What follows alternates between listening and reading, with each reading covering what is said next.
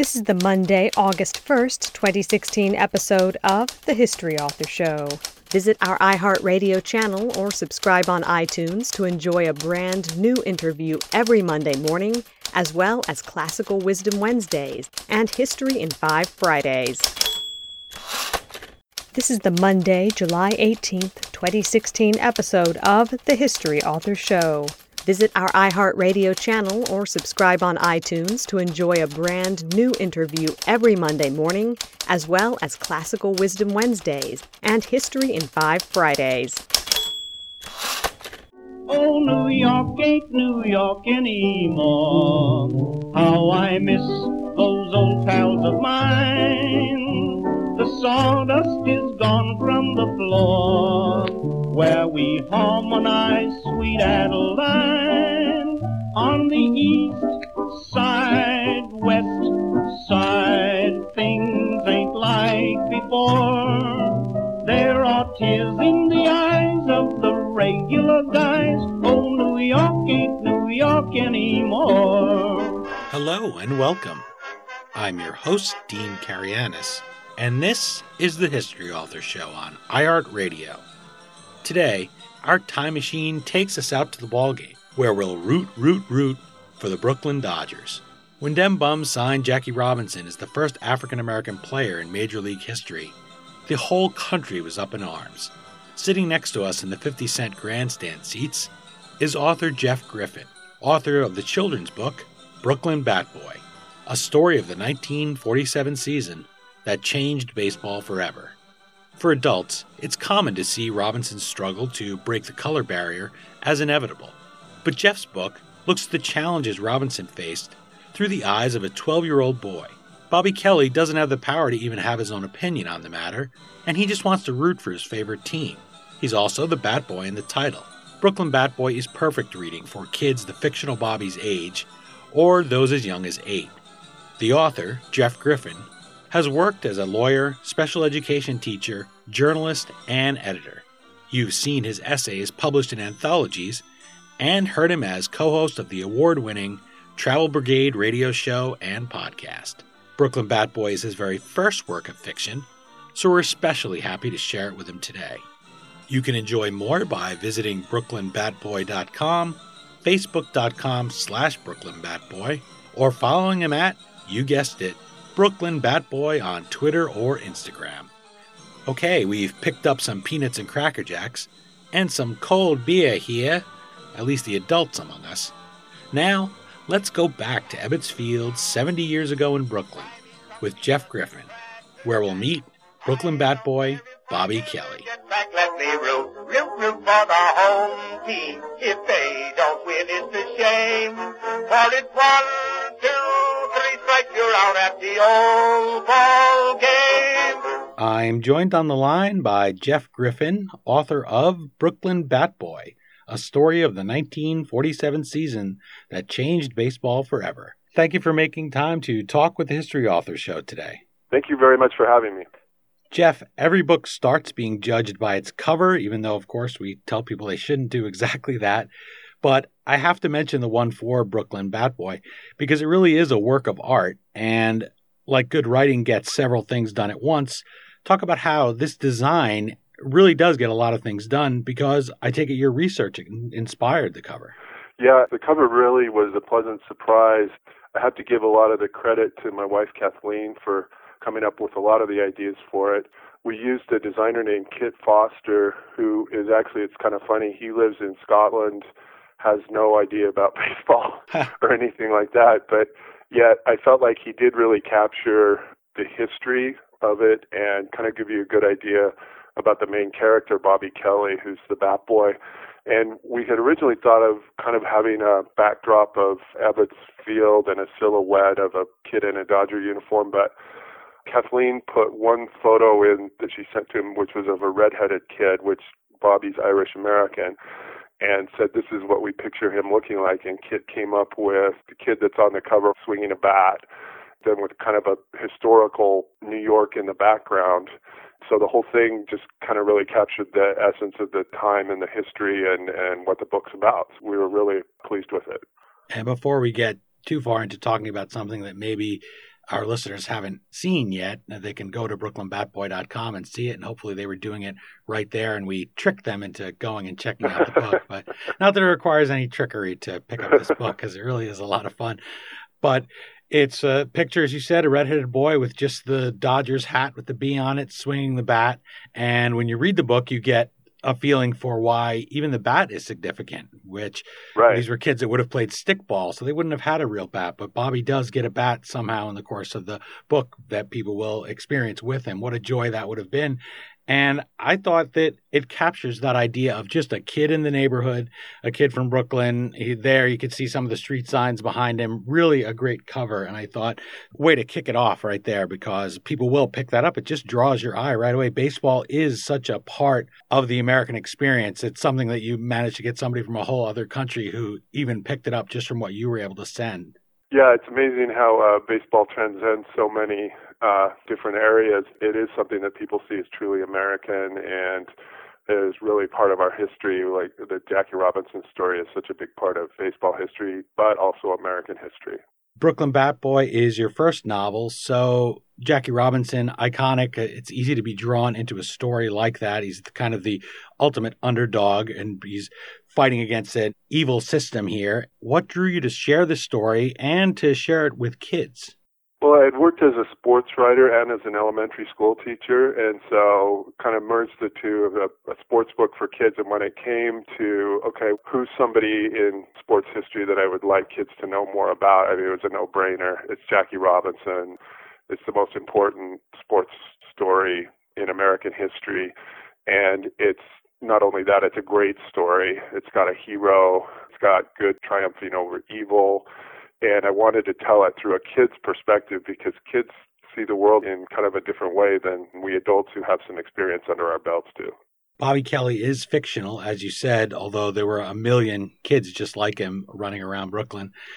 But you based him on real facts of the time, especially inside Ebbets Field. Now, people who are outside the New York area or not baseball fans may not know that Ebbets Field is long gone. Right. Brooklyn itself has changed very much over time. The Dodgers aren't even there anymore. They're all the way out in Los Angeles. Yeah. So what sort of things did you read to flesh out not just the neighborhoods of the time, but you had to go into the locker room and the dugout of a place that no longer exists? Yeah. There were a lot of great books about the Brooklyn Dodgers from that time. One that was really helpful to me was by Jonathan Eig. It's called Opening Day, and it goes through that 1947 season on almost a day-by-day basis. And that really helped me, because the book really just encompasses the first season of Jackie Robinson's career. And so you can look through that book and find out that on June 8th, this happened. So that was really helpful. Another really good book for people who are interested in finding out more about that is a book called Our Bums by David Krell. The Brooklyn Dodgers fans referred to their team lovingly. They meant it as a compliment, as Our Bums. And David Krell's written a great history of that. I also read some autobiographies of people like Pete Hamill, who are writers who grew up in Brooklyn during that time, to kind of get a sense of some of their childhood memories, what a kid would have been doing in Brooklyn at that time. So there's a lot of great books out there about the Brooklyn Dodgers. Like I said, those two by Jonathan Eig and David Krell really stood out. The name, by the way, comes from Trolley Dodgers, everybody. Right. And before that, they were the Super Boss, correct? Correct, yeah. Were they the Millionaires, or was that I don't think that. I think at one point they were the Bridegrooms, too. that's the one. Yeah. They had some pretty cool names Yeah, back then. yeah. Before Ty Cobb, we interviewed Charles Learson of Ty Cobb, A Terrible Beauty. When he comes in even, people aren't playing it professionally. A lot of them are just sort of joking around and running around and not treating it as if this is my profession.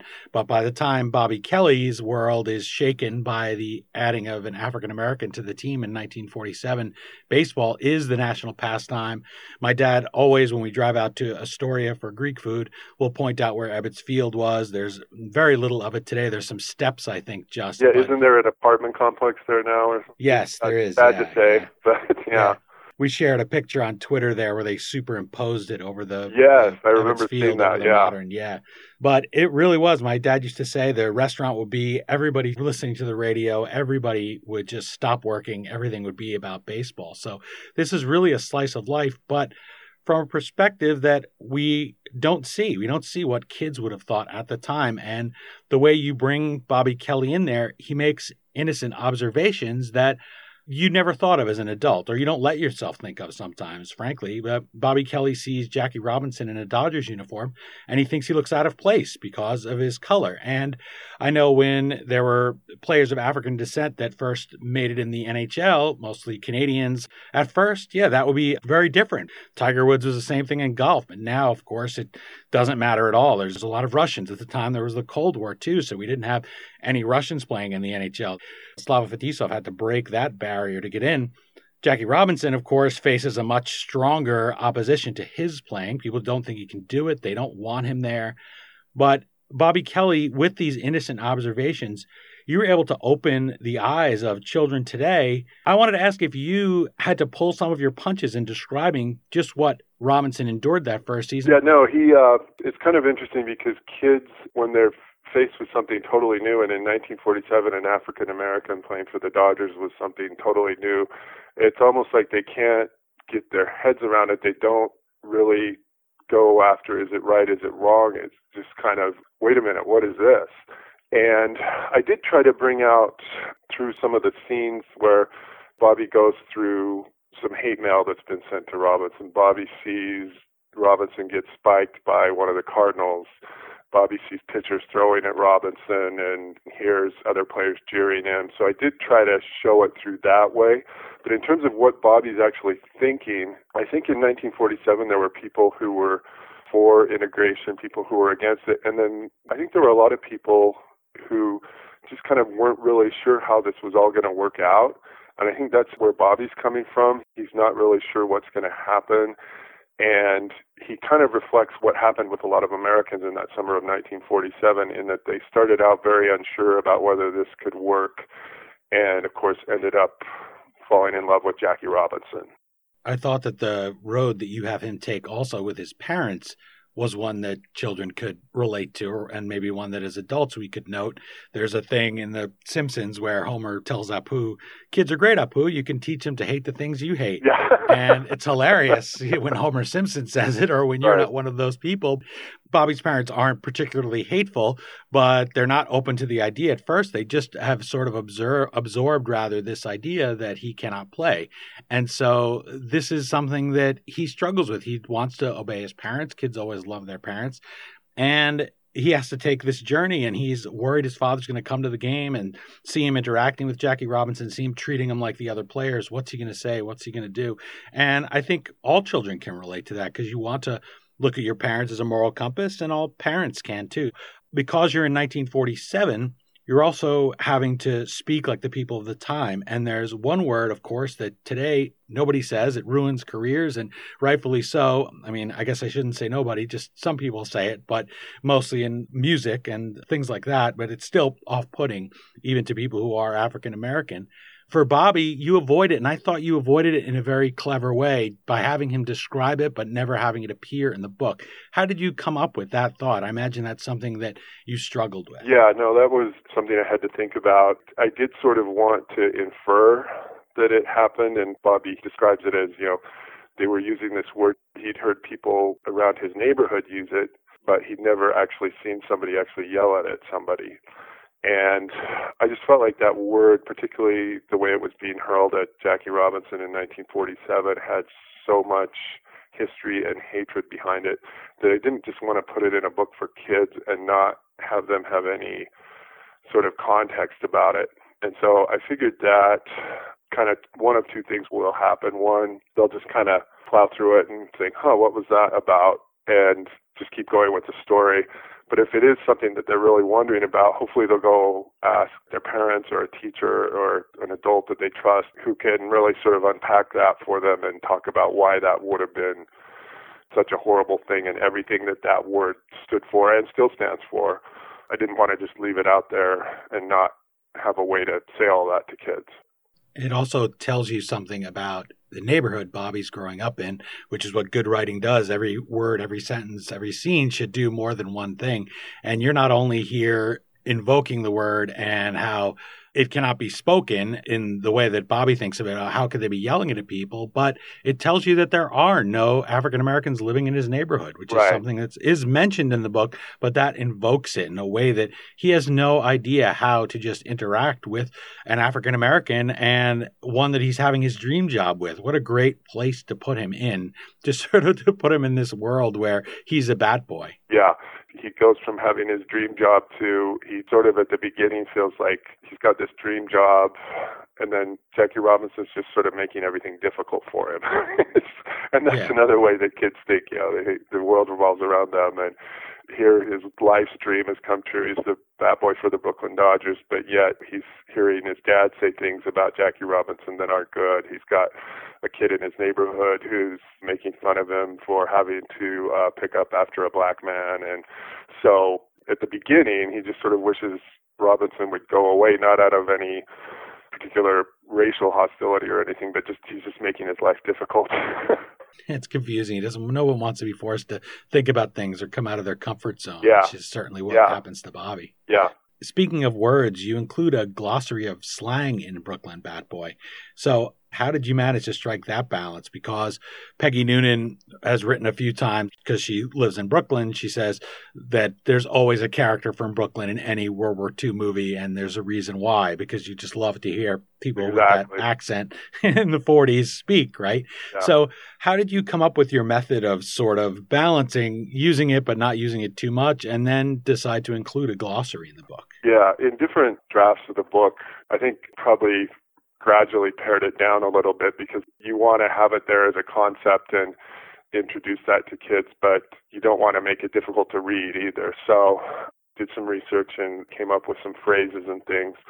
I also have an 84-year-old father-in-law who's East Coast Irish, and I sort of hear his voice with a lot of the things he says. And so we use a lot of these different phrases like knuckleheads, knuckle sandwich, don't go breaking the devil's dishes, things like that. And we thought, well, it'd be fun for kids to be able to look it up in the back end glossary. I think they'll kind of get the gist of it when they read through, because it's in the context of something that's happening. But we thought it would be fun if they had a glossary in the back and they could go back and look up the words. One other word that I hadn't heard in many years was Spaldings. That comes up in Brooklyn Bat Boy a few times, and I have to say it was a fond memory, and I think a lot of people who grew up in a certain age will remember that pink ball that you'd play various games with, in this case stickball. But I always want to point out that writing for children is not child's play. So how about you dispel this myth a little bit that your focus of writing on children doesn't mean that it's childlike? You have to get in details there like the Spalding without having it be at the expense of a plot moving forward. Yeah. And one of the fun things about this book was researching about stickball, and I would actually love to play stickball sometime. And yeah, Spalding was a little pink rubber ball. My understanding is you could buy it for 10 cents at the store, and they would take that and then they would cut off a broomstick handle and go play in the street. I think this is one thing where 21st century kids who have play dates and organize Little League sports and all of this will be kind of fascinated that kids would sort of make up their own game in the middle of the street without their parents watching. Yeah. You know, they'd go out and play in a New York City street. No parents were hovering around, and you played until your mom stuck her head out the window and called you in for dinner. And I think that'll be really fascinating to the kids of today, that there was this time when kids just sort of ran around doing these things. It's very different from the world they have today, even in these same neighborhoods, which now are very upscale places too, where you wouldn't have kids choosing a pothole as home plate or anything like that, right? Yeah, no. My understanding is Brooklyn today is, a real hotbed and a place where a lot of things are happening, and very upscale, very busy, and I don't think you'll see any kids running around in the middle of the street there today. My guest is Jeff Griffin, author of Brooklyn Bat Boy, a story of the 1947 season that changed baseball forever. You can enjoy more on today's story by visiting facebook.com/Brooklyn Bat Boy or hitting Brooklyn Bat Boy on Twitter or Instagram. And remember, at brooklynbatboy.com, you can read the first chapter of Brooklyn Bat Boy, absolutely free. And no, I don't get tired of saying Brooklyn Bat Boy, Jeff, so don't worry about that. The book is that fun, and alliteration is always fun, too, especially for young people. Yes. Julie Williams at Reading by the Pond says of Brooklyn Bat Boy, quote, "A great glimpse into what this time might have been like for a young fan of the game. It, of course, shows the prejudice of the time, but highlights a boy's path to discovery without being overly preachy." Jeff, I wanted to ask about that word, preachy. We just talked a little bit about the idea of confronting these concepts of race that are uncomfortable for people. You had a unique set of challenges in this book, too. One is that you're dealing with young people, so you can't be too subtle or nuanced, but you don't want to hit them over the head either. So how did you develop the spidey sense, I'll call it, for when you'd gotten the tone right? How many drafts did you go over here? Oh, many drafts, and that really is the huge challenge when you're writing a book for kids. I think we have to remember kids have adults telling them what to do all day, and the last thing they want to do when they pick up a book is have another adult telling them what to do. They want to read to escape and have fun and learn about worlds that they don't know about and all of these things. And I think it just kind of goes back to that old saw about writing in general, or writing fiction in general, which is show, don't tell. And so I tried to put Bobby in as many scenes where I could kind of show him making this progression. I think you can kind of tell when you've gone too far, when you've sort of inserted words into a character's mouth that explain a concept outright instead of finding a way to show it through a scene. So that's always a difficult one, I think, in any fiction writing. But in this case, I wanted to show Bobby going from at first being uncomfortable with Robinson to this arc of eventually learning that Robinson was actually a hero, and he actually learns lessons from Robinson that he applies in his own life, but you don't want to spell out, oh, here's a lesson you can apply in your own life. You know, you want to keep it fun, you want to keep the story moving. So it's a difficult balance. There was a character in the book, a real-life man, Branch Rickey, who helped you do some of that, becomes a little bit of a mentor to Bobby throughout the course of the book, the man who brings Jackie Robinson onto the team. How did you capture that sense of awe that Bobby Kelly would have summoned when in the presence of someone that's larger than life like that? Yeah, I felt I had to have Branch Rickey in there because, I mean, he was largely responsible, in fact, almost only him, responsible for bringing Jackie Robinson in 1947. Nobody else wanted to do this. None of the other teams were willing to be the first one. Many of them weren't even thinking about it at the time, so he was very much ahead of his time. In terms of Bobby being in awe of him, you know, this was Bobby's team there in his town, and this was at a time when baseball was it. There was no NBA, there was no NFL. And I also think it's at a time in Bobby's life when you are sort of in awe of your favorite team. I can talk to anybody who's a fan of, you know, any team in any sport, and I'll say, oh, what made you into a Chicago Bears fan or a New York Yankees fan or a San Diego Padres fan? How come you follow that team? And it's almost invariably, when I was 10 years old, my dad used to take me to games. Yeah. Or when I was 10 years old, this team was on TV and I used to watch the games with my grandpa. Or when I was 10 years old, my mom and I would go to the games or whatever. And so kind of that 8 to 12-year-old range is when people sort of form a lifetime bond with a team. And that's very definitely what's happening with Bobby here. Brooklyn Bat Boy has been out since Jackie Robinson Day, April 15th, 2016. So I wonder, there's a stubborn belief today that you can't just be an American telling an American story of an American hero, which Jackie Robinson certainly is. What's the reaction been from readers that you're telling this story through your perspective, through an Irish-American boy's eyes? Yeah, it's kind of interesting. Brooklyn in 1947, I could have told this as a boy who's an Italian-American, a boy who's a Polish-American, a boy who's Jewish-American, a boy who's African-American. I mean, it was a real melting pot. People were kind of living in different neighborhoods, but it's been said that Brooklyn might have been the only place where Jackie Robinson really could have happened because everybody there was sort of knew the experience of being an outsider. They were an immigrant from somewhere else trying to become an American. And so the reason I picked the Irish American is my wife Kathleen is of Irish descent and had a lot of information there about history, what people would have been doing, what the family relationship would have been like, the foods, the Catholic background, everything like that. So just kind of felt like that was the best way to go in terms of my own knowledge. But it is kind of amazing to look back at that time in Brooklyn and how it was just a real melting pot. And although Bobby Kelly is fictional, you write dialogue for various real-life characters like Branch Rickey. Another one is Pee Wee Reese. And in Brooklyn Bat Boy, Reese tries to put himself in Robinson's shoes. In the case of Pee Wee Reese, he says, well, what if I was the only white player that was playing in the Negro Leagues? How would that feel?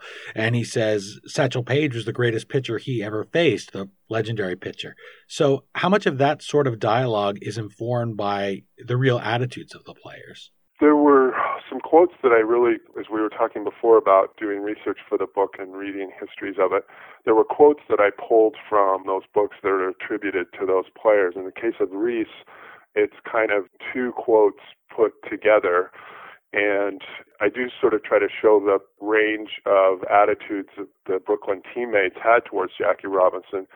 Pee Wee Reese was, of course, at the very beginning, one of the most, I don't want to say welcoming, but willing to try it. And Eddie Stanky, there's a great quote where he tells Robinson, before we play together, I want to tell you I don't like you and I don't like this, but you're my teammate, so I'm going to support you.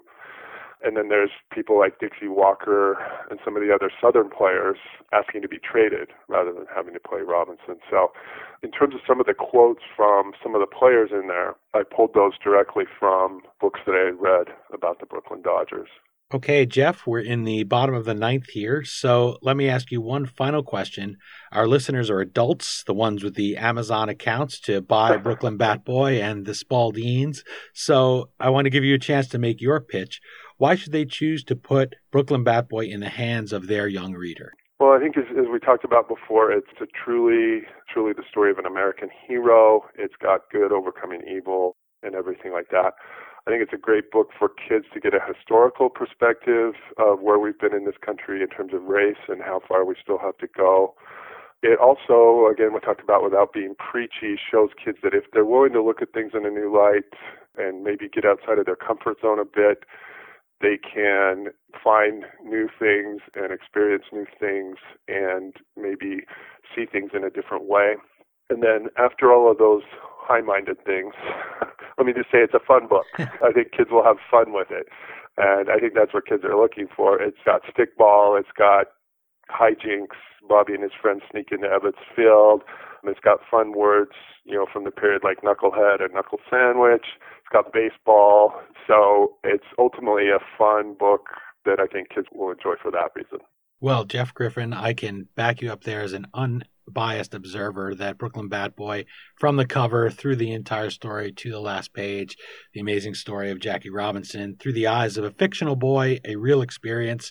Someday maybe you and I can play stickball together. I don't think we're too old yet. So yeah, we'll pick out one of those spots and head out there. But thank you very much for sharing this book, and I look forward to maybe some more adventures from you on another day. Great. Thank you very much for having me.